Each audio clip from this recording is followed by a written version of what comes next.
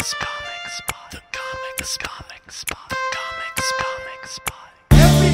talking at the comic spot. The comic spot.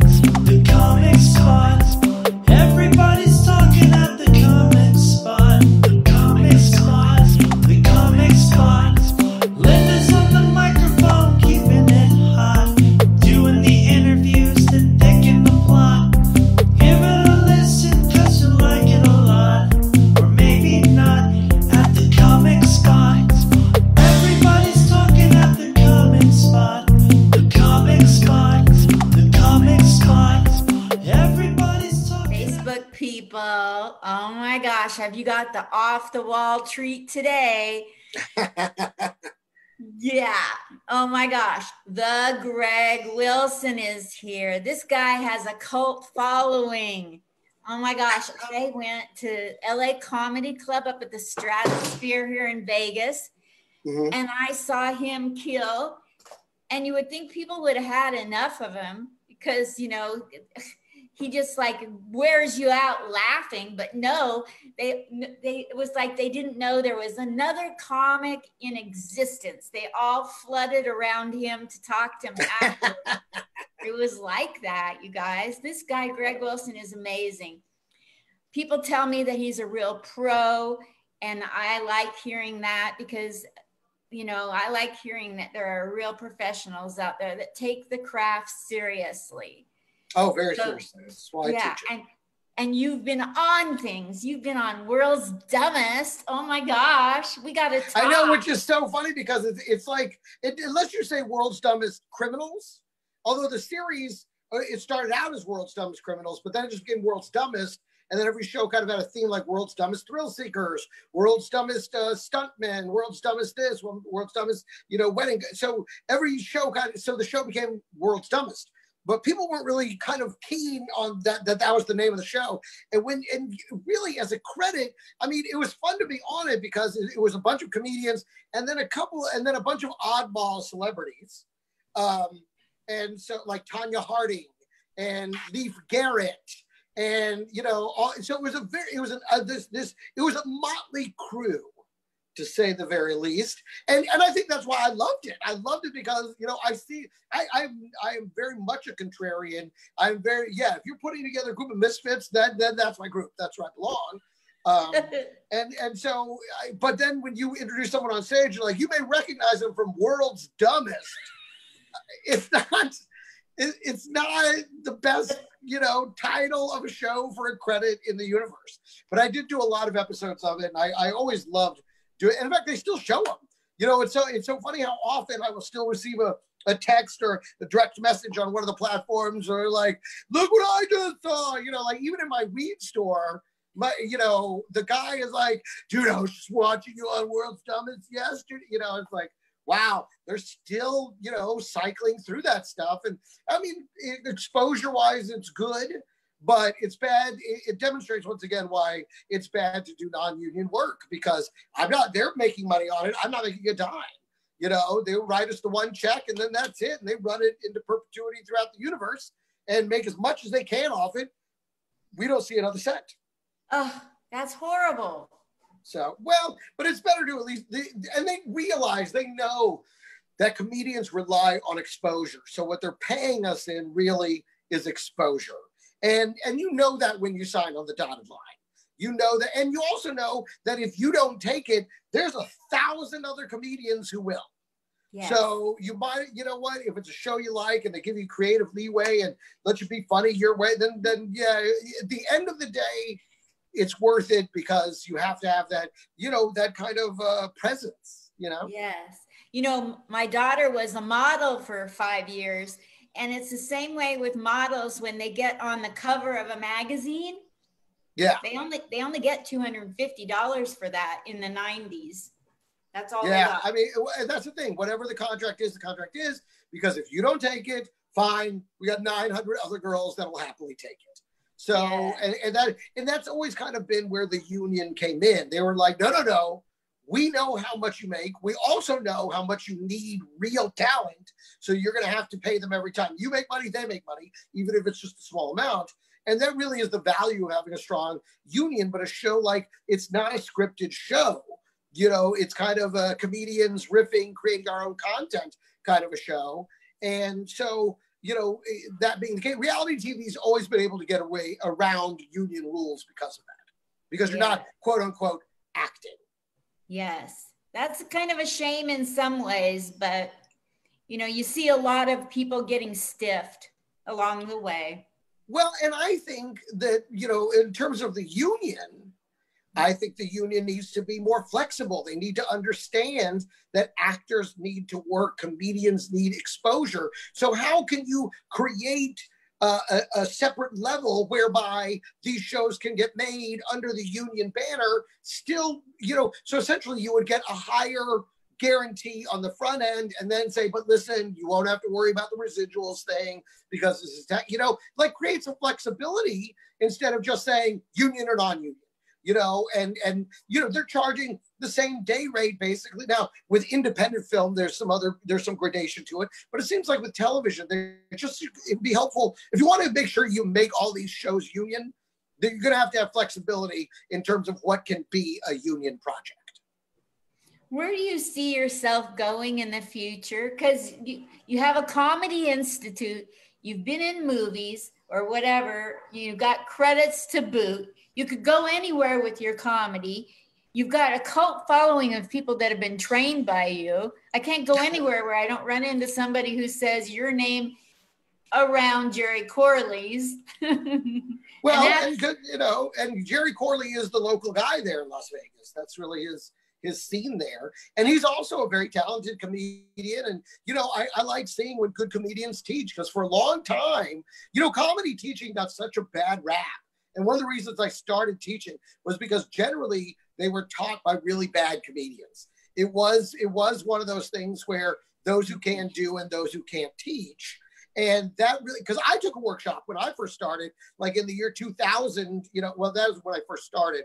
But when I moved to New York and was fully dedicated to stand-up, I was like, let me take this workshop taught by this guy who was, a veteran guy that I had a lot of connections. So I was like, let me at least get in front of this guy and have him tell me I learned nothing from the workshop. I walked out of there going, well, that was a big fat fucking waste of time. And I realized, and then it was much later, through a certain amount of coaxing from one of the comedy clubs, that I realized maybe I do have something to teach. And that's where, it really became about that. And in terms of that, I'll tell you this, I'm very excited because I'm about to put, mastering stand-up, my main workshop, into video lessons that people are going to be able to watch online. And it's just, and I'm going to do it very inexpensive. My classes have always been relatively inexpensive compared to everybody else because I know comics are broke. I remember the journey. So I wanted so by just putting it on video and online, you're going to be able to take the single best stand-up review, stand-up workshop in the history of stand-up comedy education. And I'm signing up for it.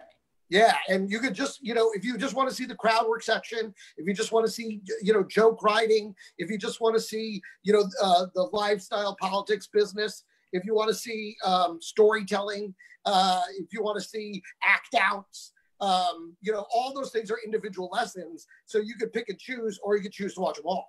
So I'm very excited. That's going to be coming up in the next month or so. It's been it's been a long process, but it's finally coming together. Will you tag me in it so I'm sure to see it? I'll say it this way. If I remember, sure. Do I go to comedyinstitute.com to find it? The Comedy Institute, THE comedyinstitute.com. It's not up yet. We're finishing the videos now. And then the whole website's going to be rebuilt around having those, because live classes have become very difficult to do. And it's something, of course, I was working on this before the quarantine and all that business. It was just once the quarantine started, suddenly I had the time to really focus on it. And I was like, we got to get this out there. So it's coming, but thecomedyinstitute.com is where you'll be able to see all that information here in the next month or so. You can go ahead and go to the website now and see the live, the way it was structured around the live workshops. I was always a live workshop guy. And now the lessons will be available online. So what makes you, I've seen you on stage, but in your estimation, because you've taught, if you could clone somebody and like build a bear workshop and make the Greg Wilson out another one. What ingredients do you put? High energy, great comedy writing, great stage presence. What else do you add to that, your Build-A-Bear? I mean, those are the key. I mean, for me, it's always about the marriage of the comic and the comedian. You know, the classic adage is comic says funny things, a comedian says things funny, which is to say that a comic writes good jokes. They're good writers, you know, and jokes that they tell, pretty much anyone could tell, they're probably still going to be funny. Whereas the comedian is relying much more on performance, timing, and delivery to create the same effect. So what would look on the page as someone that there's no joke there, when they deliver it, it's a joke. And so my journey has always been about marrying the two things together, about bringing fantastic energy and timing and delivery coupled with excellent joke writing and punchline dominance to create what I consider to be a working comedian, a comedian that's going to be able to go into any town, any stage, anytime, anywhere, and be successful in terms of getting laughs from the crowd and doing their job as a professional, great comedian. So you're a great trainer. Everybody says so. And I have a question that a lot of comics like to skirt around. I didn't say comedians. Comics like to skirt around and act like they know what they're talking. It's like a buzzword, but they don't know what it is. Mm-hmm. And a lot of comics are out there saying you have to know how to read a room. And I'm like, okay, so what does that entail to read a room? Like, I'm really good I was a banker. I got robbed 4 times. I can read a bank, but I know when I'm going to get robbed. Well, you know, it's so funny because when you say read a room, you're actually, you know, in the world that we live in now, the reading of the room is not just starts from the outside in. In other words, what state are you in? What city are you in? What part of town are you in? Okay, that's going to skew the type of person that you can establish is probably going to be at your show. Then you can say, now it's reading the room. What kind of jokes have they reacted to when the other comics tried them? Did they hate it when you get political? Did they turn off when you got dirty? Did they, you know, is it an older crowd? Is it a younger crowd? Is it a mixed group? Is there a bachelor party that's dominating the crowd? So that is what reading the room is about. It's from all of those factors, creating a game plan then that you think is going to be the best approach for this room, which that requires. Now, if you're a comic that you have your set list and you do that set list in that order every time, reading the room doesn't make a shit's worth of difference to you. You don't have the versatility to adapt. You're doing the same act regardless of the room. So what do you care about reading the room? Now, if you're a veteran, if you're a versatile comedian, if you're a veteran and you have, you know, a multitude of pieces to work from that you could order in any way that you like, which is the way that I prefer people, you know, I always encourage people to play with their set order so that you can read the room and say, you know what, I'm going to put my seniors bit up front for this show. And then I'm going to keep it clean for like the first 30 minutes. Then maybe we'll see if we can get a little bluer towards the end, you know, or, ooh, this is a rowdy crowd. You know what? Anal joke off the top. Wham. And that is reading a room. Got it. What is it with female comics that feel like they have to start out with a one-liner that ends in fuck? Well, I mean, again, that to me sounds like every city in the world has a comedy scene. And when one thing works for somebody locally, it just spreads and everybody starts doing it. And so I feel like that's probably, you know, indicative of the scene there, I guess, in Las Vegas.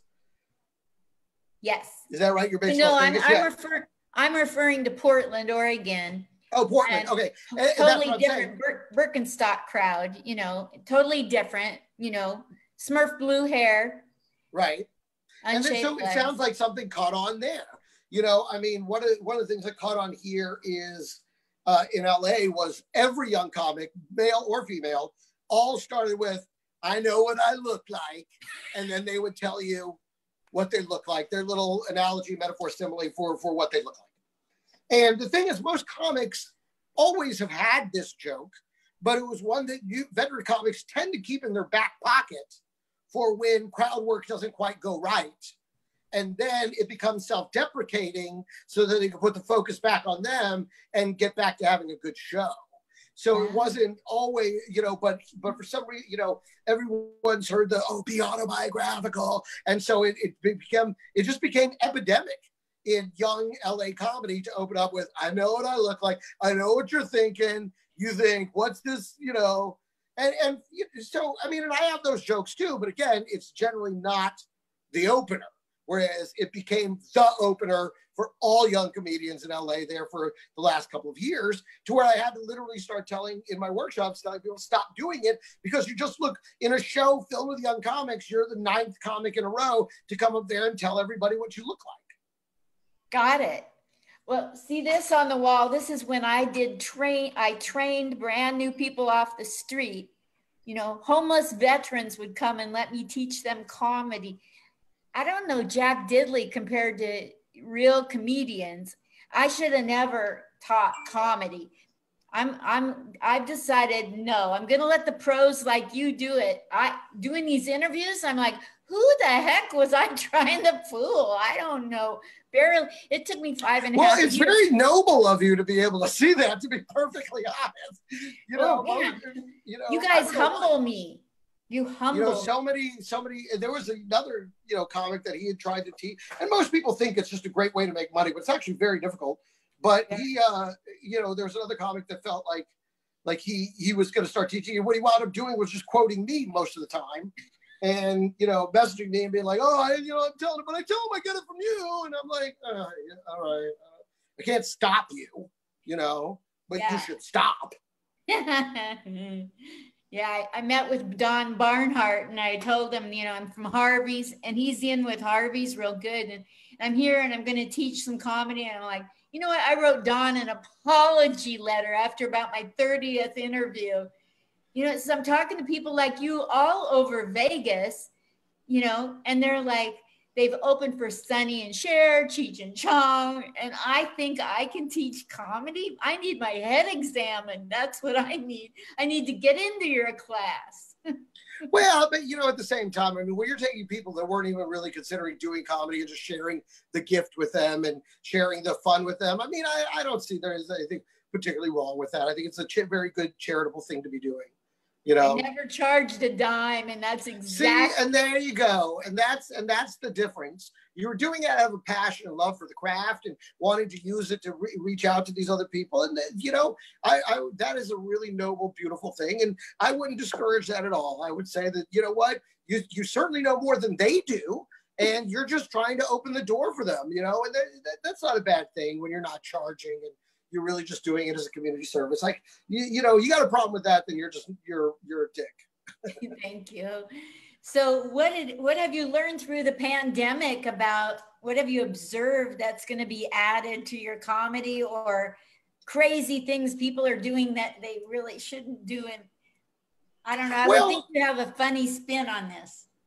Well, I'll tell you, I mean, it showed that I still know how to write new material. I'll tell you that, because I was like, I can't just go back and do the jokes before this. We have to address this, and it just started one thing after the other, popping, using punchline dynamics to make sure whackity, whackity, whack. I mean, my first one was awful, dealing with Zoom and the whole new media and everything.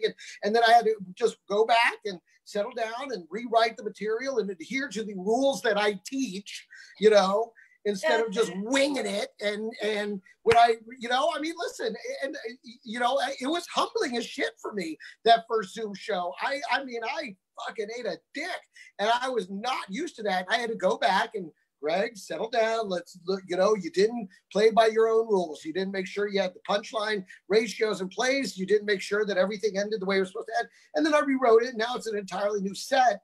That's, anywhere, 10 to 20 minutes, depending on how many pieces of it I do. And it is its own capsule. You know what I mean? Yep. It is its own stretch. It's its own thing. It's never going to be something that I think you can shuffle into the deck with the other material. I think, I've kind of, taken a bit of a take of it, that I've applied to an older piece that's a guaranteed hit, off the top to make sure you win, get in there, get the laughs going. But once we get into the quarantine set, it's all, the new stuff built for this, and then I end there. I never make it back to old material ever. And coming out of this, I can't wait to be able to do those jokes on stage in their fullest life version. Because right now I'm doing it right here. I'm doing it in this little box right here. And so it's just, which does make you more dependent on the writing. So the writing's got to be crisp, but I can't wait to be able to really expand it on stage and connect with an audience over it. I'm looking forward to that with all my heart. And we'll probably do it for the first time in Vegas. That's so cool. I want to be there when you do it. So I'll be looking for you. All right. It'll probably be at the Dirty at 12:30. Oh, the most popular show in Vegas. It is. Yeah, and that's probably where whenever their first show back, I'll probably, I don't know if I'll be headlining it, because I specifically asked not to. I was like, but I thought they were going to start doing the show the second they opened the casinos back up. Yeah. And I was like, I want to wait a few weeks and see how this thing plays out. But now the shows aren't going to come back until well after, until they've been open for several weeks. And I feel like at that point, we'll have a greater sample size in determining, the safety level of this thing. I mean, I'm one of those people, I don't in any way doubt the veracity of the coronavirus. I'm still genuinely afraid of it. I don't want to wind up in a tent, in isolation on a ventilator. It's just not, not that that's ultimately what's going to happen, but it could. It is, it affects everybody differently. And I'm in an older age bracket, and I've smoked weed. My lungs are not exactly, they're not exactly factory new. I've been a big fan of marijuana for a very long time. Yeah, I've got a blood clot in my lung. You do? Yeah. And that's scary. That's scary stuff. Yeah. And that's what this thing does. It gives you clots, which, they call it the widowmaker when that thing gets to your heart. So that scares me. And so for me, it's really about kind of, I've been doing this for so long, I can wait, I'm okay. I've been on stage every night of my life for 30 years. I'm cool, Holy Toledo. Where do you come from? It's so, you take some guesses. If you were to try and put me together, where do you think this came from? Sacramento. Well, they're ballsy there. Let me tell you something. You're not far off. Most people think I'm from New York because I have a very New York vibe, but the reality is I was born in San Jose, California. Wow. But I was raised in Dallas. What? Dallas has always been my hometown, because, I spent, from the fourth grade till I was 30 in Dallas, and then moved to New York for several years, and then moved to LA, for the last, I don't know how long I've been here now, maybe 12, 14 years. So, I mean, it was, so LA is now beginning to come closer to the amount of time that I spent in Dallas. But so Dallas has always been my hometown. I love the Cowboys. I love the Mavericks. I love the Stars, Rangers. I just don't like baseball, So I love the Dallas Cowboys. Oh, woo, Cowboys! Oh, and people hate the Cowboys. They hate them so much. And it's like, why do you hate us? We don't think about you. Go live your life.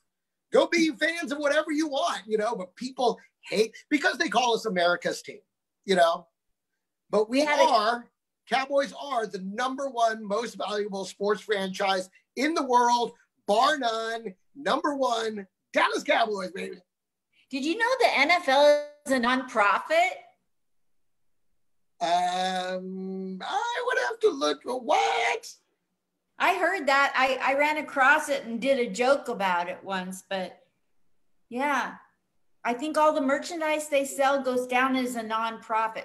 Maybe not the whole organization, Well, it may be one of those things where the shell, the league, the shell is somehow, considered that, but the individual teams then are not. Those are obviously for-profit ventures. I mean, you can't, value a team in the billions of dollars and call it a nonprofit. That's not how that works. So it could be that the league is considered that, which, there's that's the case. Like I think, I want to say like FIFA, I think was also technically considered a nonprofit, even though it generates, billions and billions of dollars. So I could see where maybe that could be classified for the organization, but not for the teams. Got it. Did you ever play sports? Growing up, I had lots of brothers. I am very Mexican. So, I had 2 older brothers, 2 younger brothers. So to say I played sports, we were playing football, we were playing basketball, we were playing soccer, we were playing everything all the time. But like, I never really played organized sports because, again, I'm Mexican. So I'm short and I'm fat, so I'm not fast. I'm not, I'm coordinated, I'm not unathletic, but I was never, good enough to where they were like, we need you on the team, son. And in fact, I remember this in the, growing up down, I'm in Texas, and football reigns supreme in Texas. And in the 7th grade, they, we're all in PE class on the 3rd day of school, and they put everybody up on the things. They're like, boys, who wants to try to play football? And of course, everybody, whether you really wanted to or not, although I really wanted to, you raised your hand. And they're like, all right, for those of you who want to play football, tomorrow you don't come to this gym, you meet us outside on the football field by the track. And I'm like, yes. Next day, all of us go out there to the football field and the track. And the coaches go, all right, boys, you see that track? Get running till we tell you to stop. And we all start running. And after around like the 3rd time around the track, I'm like, the fuck are we doing, man? We're not playing football. And so I go to the coach. I'm like, what are we doing? And he's like, did we tell you to stop? And I'm like, well, no, but we're just running around on this track. And he goes, do you want to go inside? And I'm like, yeah. And he's like, go back to the gym, right? And that was it. That was the end of my football career. So what things did you excel at in school? Acting and debate events. I was the king of speech and debate and that type of thing. I obviously I did theater, but speech and debate, the acting events and debate events, I did them all and won trophies and everything. And, I had a very, very dominant high school career in speech and debate. So when you get a student in class and they're monotone, because you're high energy and you're all over the map with your stuff, you're like, and you get somebody in there that's monotone, slow pace, delivery, could do his jokes with a parrot on his shoulder kind of guy. Does that drive you nuts when they don't have energy or? Not in the least. See, one of the things that I noticed about a lot of comedy teachers, particularly ones that aren't actually comedians or veteran comedians, is they try and make their students into their vision of stand-up. And I never do that. My whole goal is for you to be your best you. However you want to do it. You want to use props, you want to have a guitar, you want to do voice, you want to do monotone, storytelling exclusively, whatever it is you want to do. All I'm trying to do is give you the tools to make that run better, to make that hit with the kind of consistency that you need so that you can book gigs and become professional. And so if that's who you are, you're low energy, it's like, okay, then with you, we are going to focus on the writing because you need to be, for them, the blueprint's going to be Stephen Wright.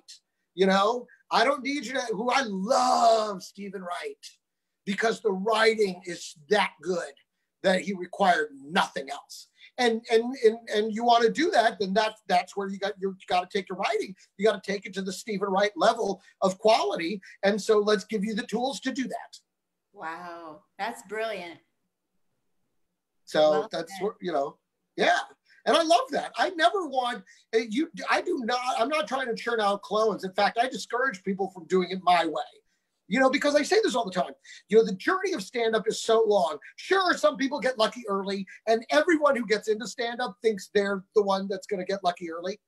But, and I was exactly the same way. That's why I could say that. I thought, I thought I was a prodigy and rocket ship to the moon, baby. You ain't seen nothing like day. And then, and you do get certain pops or whatever, and but if it doesn't turn into a stratospheric career, well, now you got to look at this in the long haul. And the only way you could do this night in and night out over decades of time is if you're doing it the way you want. The style that makes you happy night after night. Because if you're going up there trying to do what somebody else thinks you should be doing, you're going to grow frustrated and quit.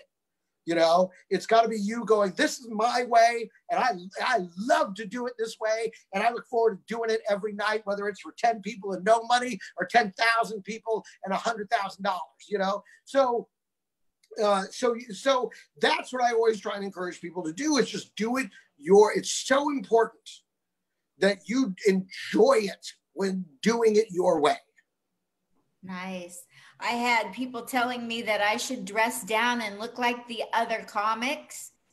And I'm like, I don't like Birkenstocks, and I shave my leg, and I don't like blue hair. And, and I want to wear a prom gown, when I go and if that's what you want, then that's who you are, and you need to do it that way. So when you take the stage, you're doing it. You were like, this was what I wanted to do. And when you're not doing that, you're not enjoying it. Yeah. It makes me feel really good to do it my way. And I've had people try to tell me, and I'm sure you have to try to tell me what my, I went through, it took me 5.5 years to have that joke that's like, I know what I look like.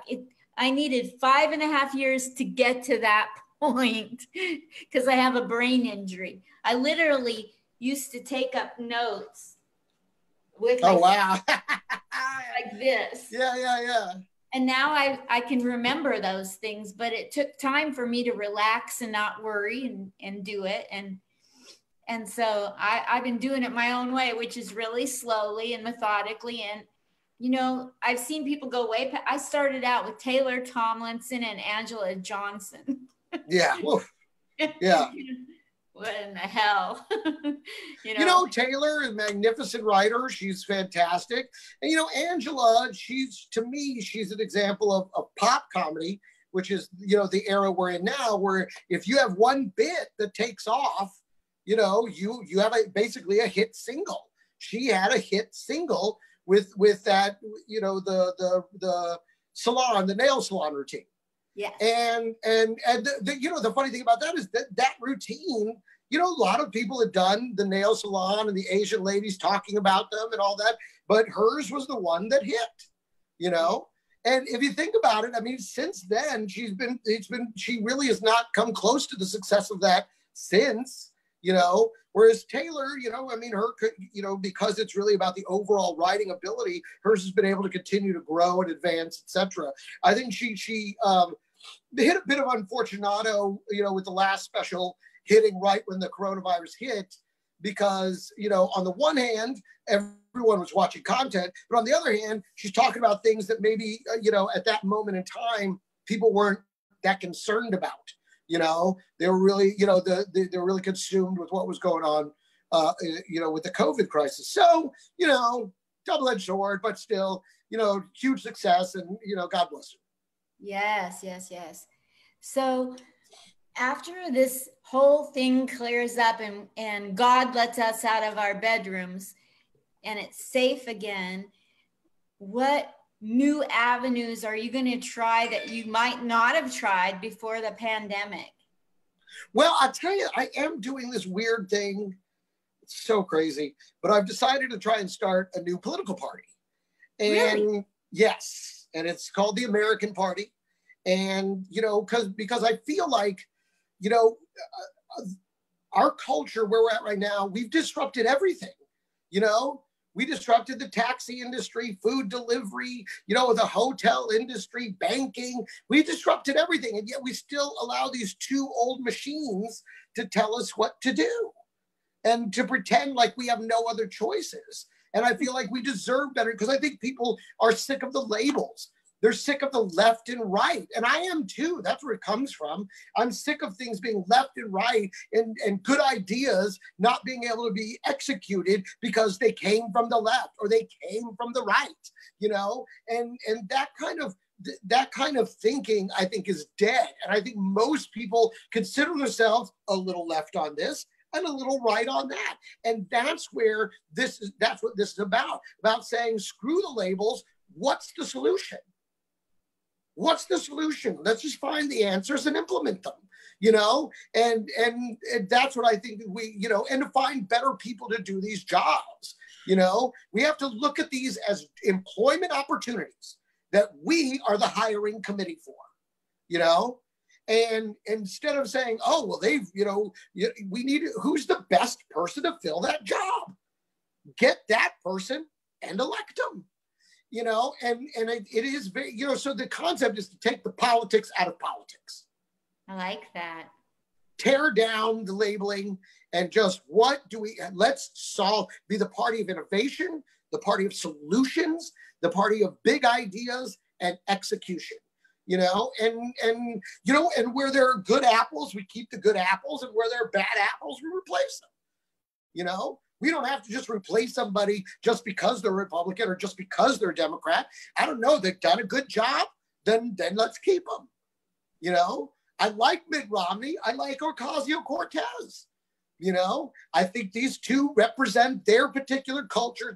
And that's the thing, representatives of the communities, not the party. You know?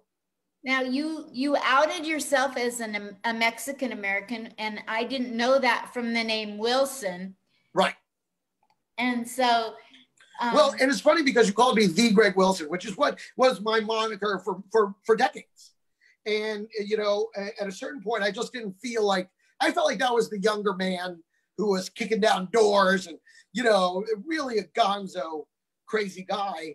And now I'm older and I'm more settled. And while I'm still very loud and crazy and stuff, I just, you know, I rebranded, if you will, to Greg Romero Wilson, nice. which is my mother's maiden name. And the point of that was to make it clear that I am a Latino comedian, that I am a Hispanic actor, because I felt like people were, you know, just didn't see that about me, regardless of how much it's true. They would just see the Wilson and be like, oh, okay, sure. Okay, somewhere. I'm like, no. We're a very Hispanic family. The Wilson name is by adoption. My grandfather adopted my father, and he went from Calleros to Wilson. But there's not a drop of Wilson blood in us, you know? And so it just was really about trying to be my most genuine self. Yeah. And that to me was the better way to express it.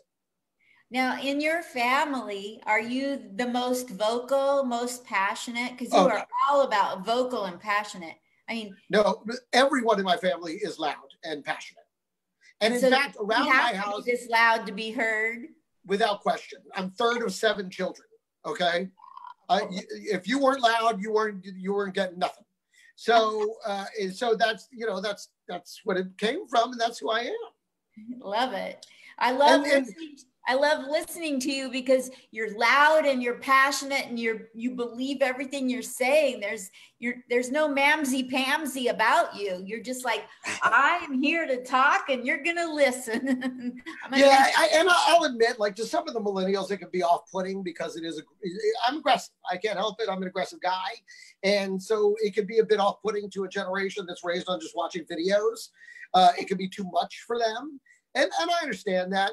You know, but while I don't expect them to change, and they certainly can't expect me to change. So, you know, if I'm not your cup of tea, well, that's okay too. I love it. And that probably wins them over, that you're not trying to placate to them.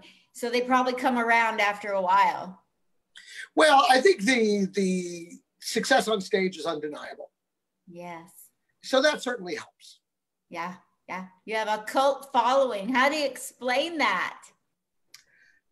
You know, I think it's because I've given so much back in terms of education. You know, I've contributed. How many people have you taught, Greg? I really don't know. It's hundreds of people at this point, you know. So, you know, and maybe over 1,000. It could easily be over 1,000. I honestly don't know. At a certain point, I stopped collecting reviews because I just had so many that I was like, listen, please try and put something online, because, you know, I mean, giving me a paper review, I just have files of just stacks of them, and, you know, and I love that. I feel it's more personal when they write it themselves, you know, and hand it to you. But, you know, it became more about I'm needing the online reviews, but getting somebody to go online and give you a review that's like pulling teeth. So, but I still have gotten a bunch of great ones like that too. But I'm sure it's over 1,000 comedians. It'd be hard for me to really kind of put the number on it. I really, you know. What's a comedy stage that's eluded you that you'd love to get on? I would say, I mean, it's the Comedy Store. And I've performed there many times. I performed in the original room. I performed in the main room, but I've never been a past comedian there. And, you know, it's twofold. I mean, one, when I first got to LA, you know, they really wanted you to hang out for a long time. But at that point, I kind of done all my hanging out in New York when I was breaking into clubs like the Comedy Cellar and the Comic Strip. You know, I did all my hangouts. Do you know Gladys Simon? I do know Gladys Simon very well. She's a sweetheart of a gal. She's my coach. Yeah, she's coach. She ran a very successful open mic. And, you know, I used to go, I did her open mic a few times. I didn't like it because it was so long, you know, and you had to sit there, you had to be in the room because she would just draw one name at a time. So you had to be in the room after every, you know, I just was like, I can't. So, but she's a very sweet lady and I've always appreciated her. Yeah, exactly. I love her to death. She's the reason that I started believing in my comedy. I was throwing stuff around, and she saw my jokes on Facebook and invited me to come out to Comic Strip and taught me that I need to trust that I'm brain injury or not. I need to trust I'm funny. Screw the notes. Know that you're funny. Be funny in the moment and rely on that. Yeah. Well, and that's the value of being punchline dominant and knowing how to write punchlines, because that's really what sets you at ease. Knowing that I'm not going to hit you. First, I'm going to hit you very fast with the punchline. And then I'm going to have 6 or 7 more behind it. So, you know, that really can ease your spirits quite a bit when you're truly punchline dominant. It creates a comfort level knowing I'm going to get you. Yeah, I get it. Okay. I like that. So I'll be looking for your class and I'm going to be in it. I'm going to be watching your website for when your class starts up. Please do. Because the whole thing is going to get rebuilt pretty soon, and it'll have the video workshops on one side, and then it'll have the live workshops on the other. So, which the live workshops are probably going to become more Zoom workshops at this point. So where do you want people to follow you on the interwebs? The best place is Instagram, Greg Romero Wilson. That's the best place. And you can search Greg Romero Wilson. It's on Twitter. It's on, you know, I've got the face, you know, but I haven't done TikTok. YouTube, you can look at I've got some really crazy gonzo. That was the thing during this time, being able to go back through I have volumes of video unpublished. And I found some really gonzo moments. Like one, I got this senior guy to take his shirt off and dance around on stage, and, you know, stuff like that. So there's a lot of fun. There's some fun new bits and they're also on the Instagram as well. So if you go to my Instagram or the, you know, Facebook fan page, you know, any of those, just search Greg Romero Wilson. And that's the other thing. There's no other Greg Romero Wilsons. There's some other, that was the thing with the Greg Wilson, was to set myself apart from the myriad of Greg Wilsons out there. I mean, and then you're talking about the 90s, there were 2 Greg Wilson magicians. and a time Greg Wilson DJ out of London. So a lot of the Greg Wilson was were the handles and websites that were available for me. So it was about separating myself from all the other Greg Wilsons on the internet. But then Greg Romero Wilson, I'm your guy. Lots of Greg Wilsons, a few other Greg Romeros, but Greg Romero Wilson, that's me. You're a delight. I have so enjoyed talking to you. Thank you so much. Thank you so much. Thank you for having me. I appreciate it. I will be looking for when you go back on stage at the Dirty at 12:30 Fridays, 12:30 at South Point, if it's still the same. Yes, it is. So should be a lot of fun. Yes. Go Gabe Lopez. Dear. That's go right. Thank you, Greg Romero Wilson. There you go. Thank you so much, dear. You have yourself a great day. Thank you for having me on your show. Oh, thank you for coming. Are you kidding me? Good night. See you later. Everybody's talking at the comic spot. The comic spot.